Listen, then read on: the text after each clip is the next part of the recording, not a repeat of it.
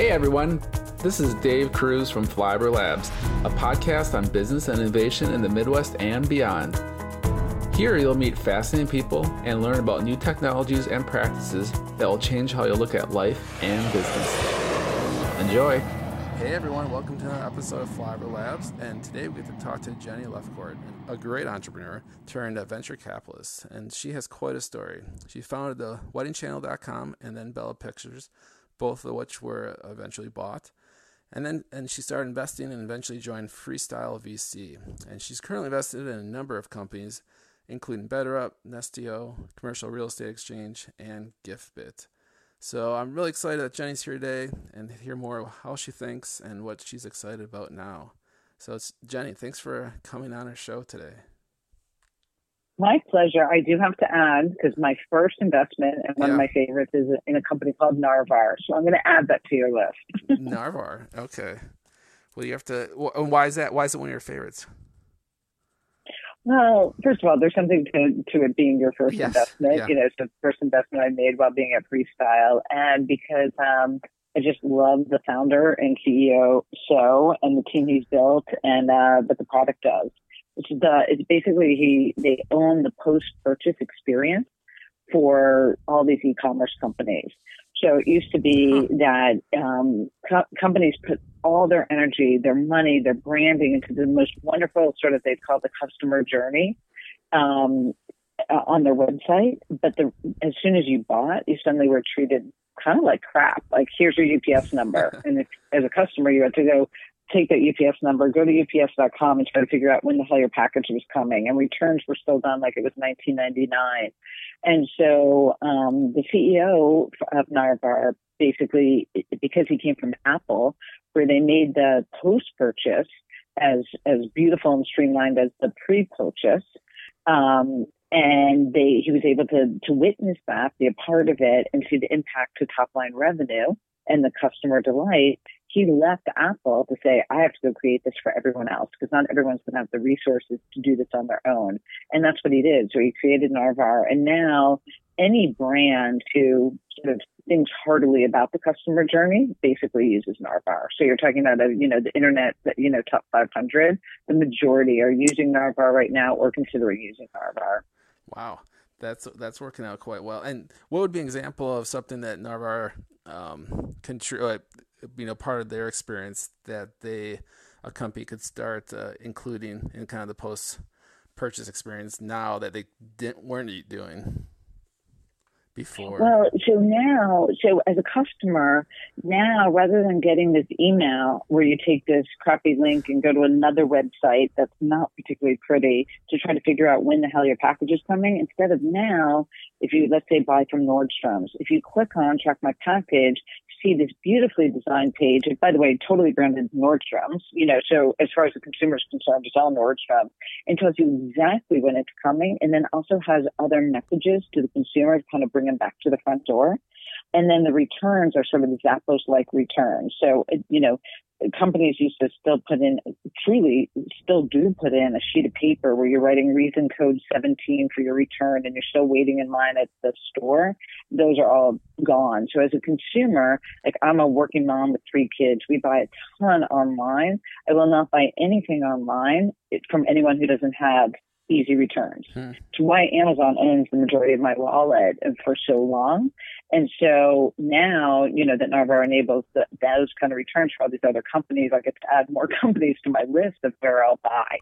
I'm too busy for returns not to be as seamless. So, and I talk about me, but it's really the higher, the meaning a bunch of needs, right? I represent a big group of people who are not willing to sort of have friction on the returns. And if there is friction, you just won't buy from that store. Interesting. And I want to hear about your background, but I got a couple, since you brought it up, let's just finish off talking about this investment. So when did you make that investment and what round did you come in? So typically we come in at the seed stage round, and for us, this is everything I'm about to say is typical. We break rules on both sides, but typically our entrepreneurs are raising between $2 and $3 million, and we will lead the round and bring in other partners as we think, who can add the most value. And by leading, we're typically writing a check a little bit north of $1 million. Once again, I would say 800K to 1.3, 1.4. And then we're very actively involved with our companies. And because we're all prior serial entrepreneurs, we feel like we really, really understand what our founders are going through, what the journey is like, especially in this phase of seed, which is, a lot more art than science. And so we work really, really closely with them, getting them to that next milestone, which is usually a great Series A. Sometimes there's an acquisition, who knows what else can happen, but for the most part, that's when we're very involved. And then once the Series A happens, if we were on the board, we get off the board. If we were never on the board, it's even easier. And then we're still involved with our founders. At this point, we become almost like a trusted advisor. And we have like sort of the more day-to-day operational heavy lifting done by that next investor. And that's the reason it's able to scale our model. So for Narvar, I was able to lead the seed, and I did so after being at Freestyle for only about a month and a half, maybe 2 months. But the interesting thing is everyone who in VC, when I go around and ask for wisdom, would say, don't do a deal for a long time. It feels Right. weird, but don't do it. Don't do it. Wait, be patient, be patient. So that was in my head, and that was my plan. But once I met Amit and his vision for Narvar and how he saw the whole world evolving, and when I say evolving, it was, there was this experience, this customer experience that he was going to provide that retailers, I felt, would have to provide to stay competitive in this I call it sort of the post-Amazon era or the Amazon era. And this is where Amazon, I feel like, really, really delivers. And so I so bought into his vision of this would be the post-purchase doesn't exist. Most people had never even heard that name. And it would probably become the primary lever that would have the greatest impact going forward on top-line revenue, right? Of where people chose to shop or not shop. And that has turned out to be true. So anyway, it was a little bit too compelling for me. I kind of saw his vision too clearly. And so I plunged. I took the plunge, not, I would say, within 2 months after being here. Crazy. And I knew the other advice, but when you have that much conviction, it's hard to turn it off. And how far along, then we'll just keep diving in because this is interesting, then we'll go back. But how far along was Amit when you met him? And did he have customers? Did he have a product? Like, what was it going through your mind and his mind? It's a great question. It's actually a great question because I can use it as an example to kind of talk about sort of how we look at things at this stage. So he did have a product, and it was really, really thin, meaning easy to implement, which was key because that's how we got a number of these really impressive brands to be working with him. So he had customers. And they were paying him. And the customers he had were those who were really forward thinking in the consumer journey, right? So he had the Warby Parkers of the world, if you will. But there were a couple issues. One is that they weren't paying, all of his customers weren't paying him much because he had to keep the friction low to get those logos, right? And once you get those logos, then oftentimes you can get the other people who follow the Warbys of the world, right? And so it was a little bit challenging when figuring out to make this investment or not on a few fronts. One is, could he get a lot more than he had? Would his market be limited to only the people who are crazy forward thinking? I obviously came out believing no, that fast forward a year, 2, 3, this would become table stakes, that there wouldn't be a retailer who couldn't afford to provide this experience. Because when did you invest? So that's how I got over. When did you invest in him? Sorry to interrupt. Just for context. When did? Oh, that's okay. Yeah. It's about 3.5 years ago. Okay. All right. Gotcha. All right. And so there was that. And then the problem was if you said, well, okay, great. Like, do we think that they can get deals with these retailers for probably $1 million a year?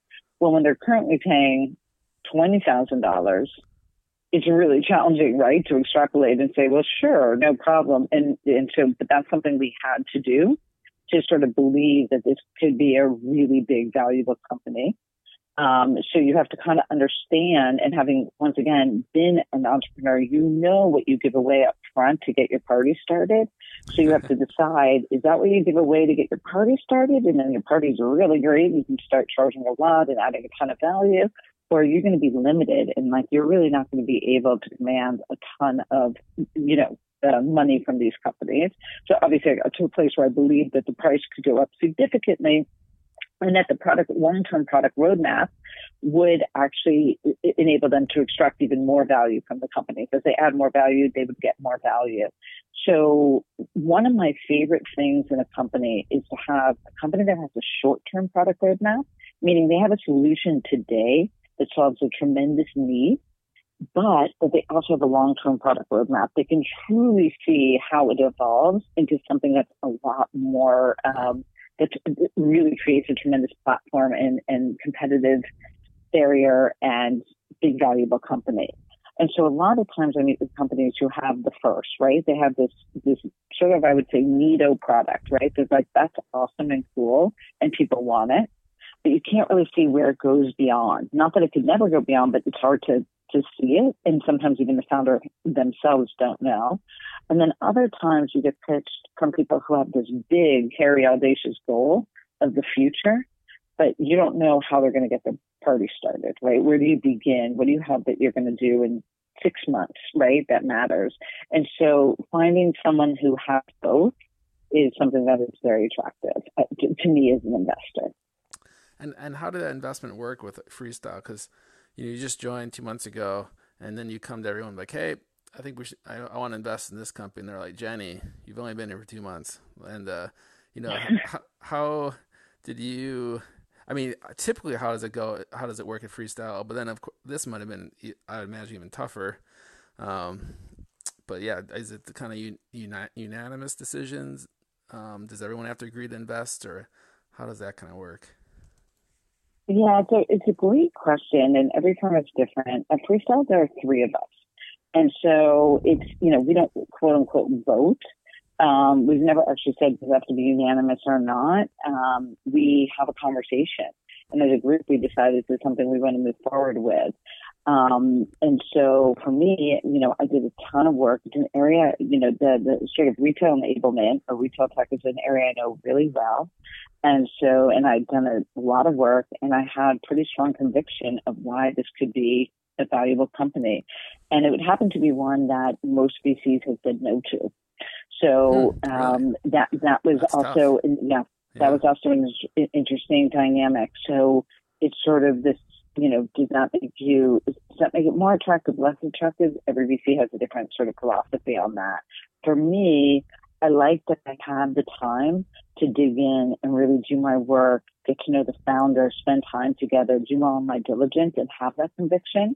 Where sometimes the quote unquote hot deals just go zooming by, they pick up cash really fast, and then they're off, and almost didn't have to go through the rigor and the discipline to have all those sort of important questions answered. So anyway, so at Freestyle, I basically, I socialized it. I got to this place. I had tremendous conviction. One of my partners, and my partners, by the way, they brought me in and they really, really wanted to hear my voice and have me be an equal active player. And so they weren't dismissive at all. They heard me loud and clear. They were very helpful. And one of my partners was like, I see it. I love it. I want to do it. And the other one said, listen, I don't see it.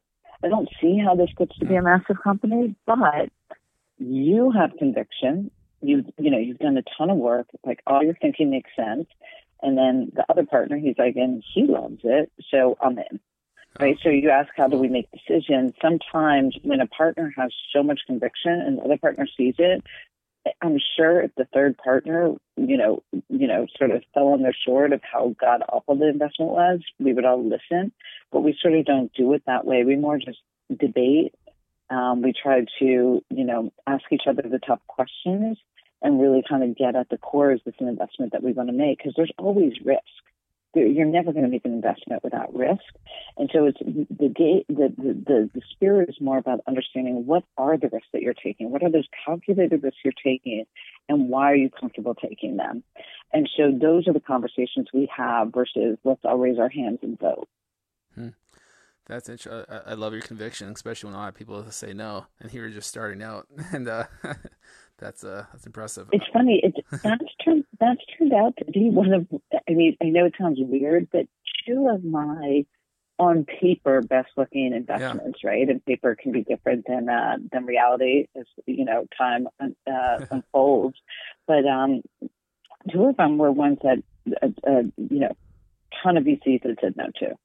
Wow. Like tremendous amount, had trouble getting their seed financing. And both of those I led. The other company is called BetterUp. And they do, this is actually, I mean, I talk about Narva being my favorite. It's not my favorite. It just was my first. But BetterUp is equally my favorite, as are all of my companies. But I joke, it's like having kids. No one's your favorite. But so BetterUp enables big corporations to give their manager level an individual coach, a one-on-one coaching session. And so there's executive coaching that happens at like $1,000 an hour, right? And so the C-level gets coached, and everyone kind of knows how powerful it is. Then you have, so that's one piece of information. Then another piece of information is $67 billion is spent in the United States by corporations on learning and development, right? So that's when you send your new managers off to leadership training at the Chicago Hyatt and whatnot. And most of the time, those employees, one, don't want to go, don't like it, they're expensive, and it doesn't stay with you. You attend for 3 days, you're done, you move on.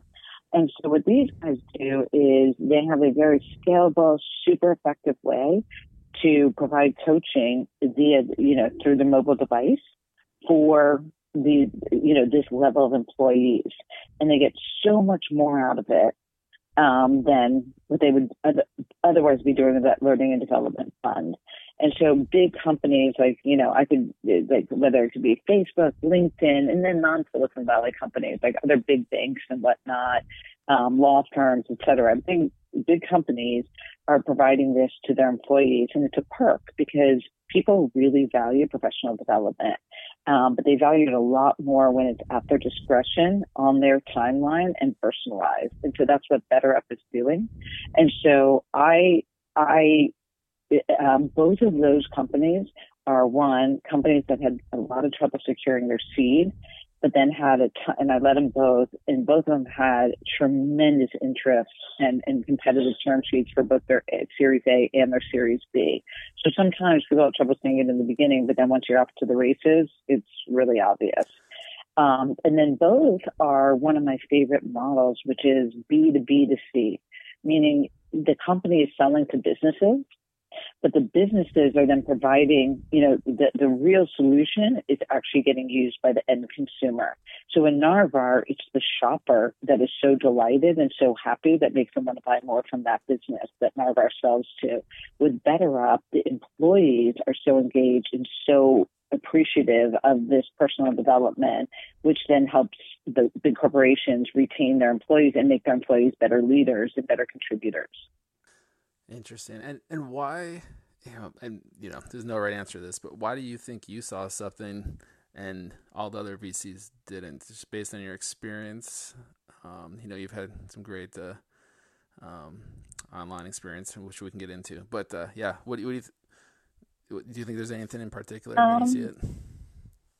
Well, I think that it's true for all of us to some extent. I mean, I would imagine that every VC has the story of the thing that they saw that others didn't see, right? So it's a little bit, it's kind of like dating, right? It's like there's something to the chemistry. There's something to seeing things that other people don't see, valuing things that other people don't value. So it's not that I think, oh, I'm so special, I see things that no one else sees. I think we all see things that others don't see. And, sort of taking that risk is where the opportunities lie. Right. And so the obvious ones rarely have as big of return, whether it's because you end up kind of overpaying a valuation or because it's so obvious you find 6 other companies doing it at the same time, which ends up being a macro trend that sort of hurts the whole, chances of being successful, period. And so I think that is a bit of the name of the game in venture. right? So Yep. being willing to take a risk and being right, seeing the things that are not obvious. You know, one Okay. of my favorite examples of an area that is, I would say, super obvious, and there will be a winner, but I couldn't invest because at Seed, I couldn't be the one to pick the winner, is on-demand sort of delivery of pharmacy, right? Like when you're sick, the last thing you want to do is go to CVS and wait Right. in line and try to get your medicine, right? All you want to do is press the button and have it brought to you. And so, and it's a massive industry, so it seems like crazy obvious. It was so obvious, though, after I met with about my fifth company doing it at the same time, and by the way, they all received financing, Oh my. I realized, okay, this in and of itself is going to make it so much harder to be successful because competition creates more noise. It makes, acquisition harder. And so it ends up it just factually makes it harder for any one company to be successful. So yes, competition can be good. It can be healthy. But, starting out of the gate, 6 companies at the same time that all got VC funding, not a recipe for success. Makes sense. Okay. And we're running out of time here, and I could talk to you for another hour, so I'll be careful in my questions. Mm-hmm. But let's see. Well, before we're too far, can you maybe just give a little brief overview? I know it's a lot longer than brief, of your entrepreneurial background, just so people get a sense for where you came from before getting to venture capital. Sure. So I was actually at Stanford Business School when I started working on a business plan for an aggregated gift registry, which is now weddingchannel.com. And it was at a time when Amazon was just selling books and the internet was here, but people were really careful what they would buy online. And so the more you didn't need to touch and feel it, but you could have conviction in what, feel comfortable in what you were buying, the better. So a woman that I started working with, we felt that wedding gifts were the perfect application for that. Because let's just say you're getting married, you and your fiance have picked out all the things you want, you did the touching, the feeling, the store visit, etc. Well, now as a gift buyer, all I want to do is get you what you want at the price point that I want. I don't need to go see it. So it was the perfect, we felt, great internet application, great thing to apply to that market. And so what we did is we ended up aggregating the gift registries of all the major players. So, Macy's, Bloomingdale's, Crate & Barrel, Neiman Marcus, Williams-Sonoma, you name it, and brought it all together so that no one ever had to say like, oh, Bob, where are you registered? It's just like you go to one place, you see everything they want, and you buy them the gift that they want. And so we actually had a funding from Kleiner Perkins to start the company as we were finishing our first year. So we had dropped out of business school and we did it. And it was a really, really wild time. It was, total .com era. Companies were rising fast and falling fast. And so I am proud that the company still exists. And still adds value today. And then the second company I did, I wish I hadn't done weddings twice because I'm not that passionate about weddings, but it then impacted my deal flow. Yeah, it's not a love of weddings as much as the deal flow that was coming my way, and I happened to fall in love with this idea. But the second company was called Bella Pictures, and we were the first national event photography company. Event was mostly weddings. And it was, it's actually interesting because the model was a little bit before its time in that, it's almost like Uber-like in that you had all these incredible photographers out there who would never want to be a quote unquote wedding photographer. They were sort of above that. They could have been Pulitzer Prize winning and shoot for National Geographic, right? So they maybe used to be a wedding photographer and they've moved on, or they just never would have. Now, this group of photographers, they still needed to pay the rent. And the AP would call and tell you they needed you tomorrow, but that wasn't the kind of security people needed. So what we did was we created this sort of machine of a best of breed where we would attract, we had great online marketing. We would attract the brides and grooms to our site and then have them meet with a person in the field who absolutely loved weddings, could talk weddings, forever. They'd meet with a couple, they'd make them feel really good about all our processes and how we work. We're, great consumer experience. And then we would match that couple with an awesome photographer. Photographer would show up, shoot the wedding, and then deliver the digital negatives to our digital operations center Pahrump, Nevada, where we process them really quickly, give them we call them digital negatives at the time, and do their album. So you kind of had everyone doing what they were really good at, which provided an incredible service to our brides and grooms. They got much higher end photography at a much better cost. And so that was incredible. It was an absolute rocket ship. We went from 0 to 20 million in consumer sales, consumer services. Wow. That's awesome, in under 3 years. Oh, wow. Under 3 years, crazy growth. And then 2008 was just brutal. Our industry collapsed in half. We didn't know it. And it was a tough time. So it's not like we came crashing down, but our growth definitely got impacted. We more like flatlined or like barely grew, which in, the land of the startup is kind of like that. And so we ended up selling it to a company called CPI. But without that timing, I think that that company would have continued to just really, really, really do well. Mm. And that's a podcast just talking about your background. So I won't dive in, but of course I have lots of questions about that. But let's see. So, a couple more questions. So you had 2 startups, and I'm sure it wasn't all up in roses every day. And I'm always curious, and even now, how do you deal personally with the stress? Do you talk to people? Do you go for a run? How do you kind of handle it? Yes and yes. So first of all, being a VC is not even remotely as stressful as being the founder. It's night and day. And so whenever a VC talks about how stressful or hard it is, I'm saying to them, I assume you've never been a founder because it just pales in comparison. And so, today what I do is I really try to be sort of a trusted advisor and friend and sometimes therapist to my founders. It's hard. It's really, really hard. I think the media glamorizes, being a founder, and very little is discussed of how stressful it is. And literally people say it's like a roller coaster. I'd say it's more like Mr. Toad's Wild Ride. And I don't know if you know Disney World, but like Mr. Toad's Wild Ride, if you're on, it's like one day you're in an area and it's just lovely and sunny and the birds are chirping. And then literally you're like, oh my God, we're going to crash. We're going to die. And then the doors open up and then you're back to the sunny and rainbows and whatnot.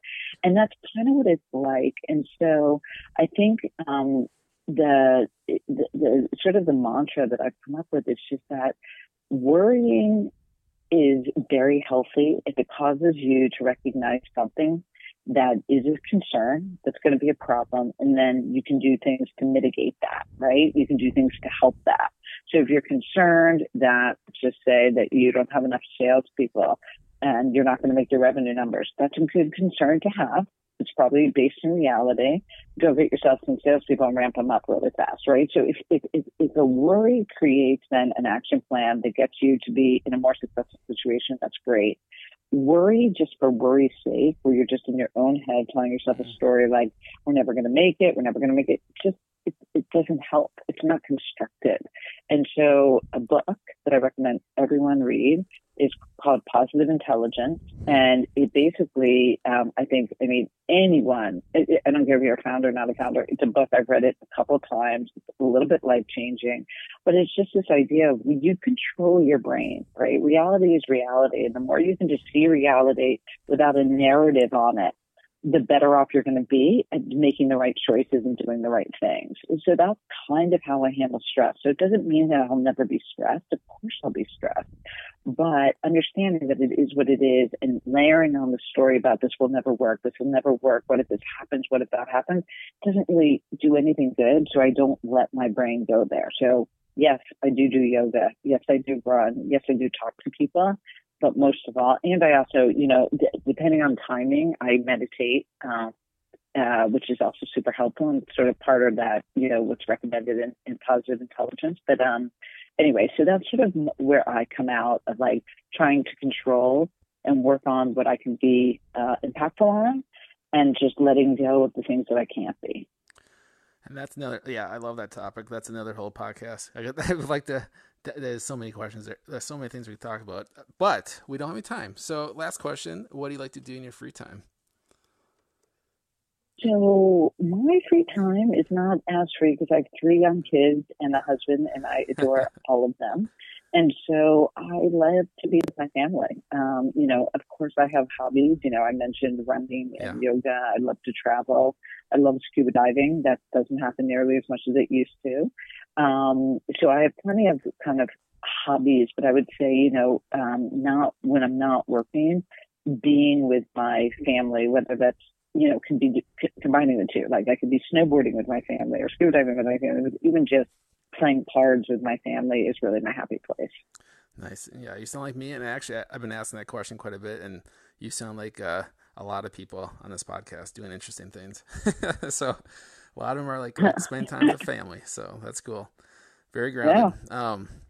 All right. Well, that's about That's it. real. I mean, it's you're never going to get this time back. So No. I love I love working. I absolutely love my job. But at the same time, I don't want to blink and realize that I missed, a sort of a fleeting period of my life Yep. that I'll never get back. And so, yeah. It's true. It goes fast. That's for sure. Well, I appreciate you having me. It's been an absolute pleasure. Definitely. I really appreciate you coming on the show, Jenny, and hearing about your past and hearing about what you're doing now. And you kind of flipped it on me. So I like that because usually we kind of go over the background a little bit. So I'm glad we just dove right in. So it's good to spice it up. So that was awesome. So, awesome. I'm glad. And, yeah. And so, yeah, definitely thank you for your time. And thank you for everyone for listening to another episode of Flyover Labs. As always, I definitely appreciate it. And we'll see you next time. Thanks, Jenny, for coming on. Thanks, everyone. Thanks for having me. All right. Bye.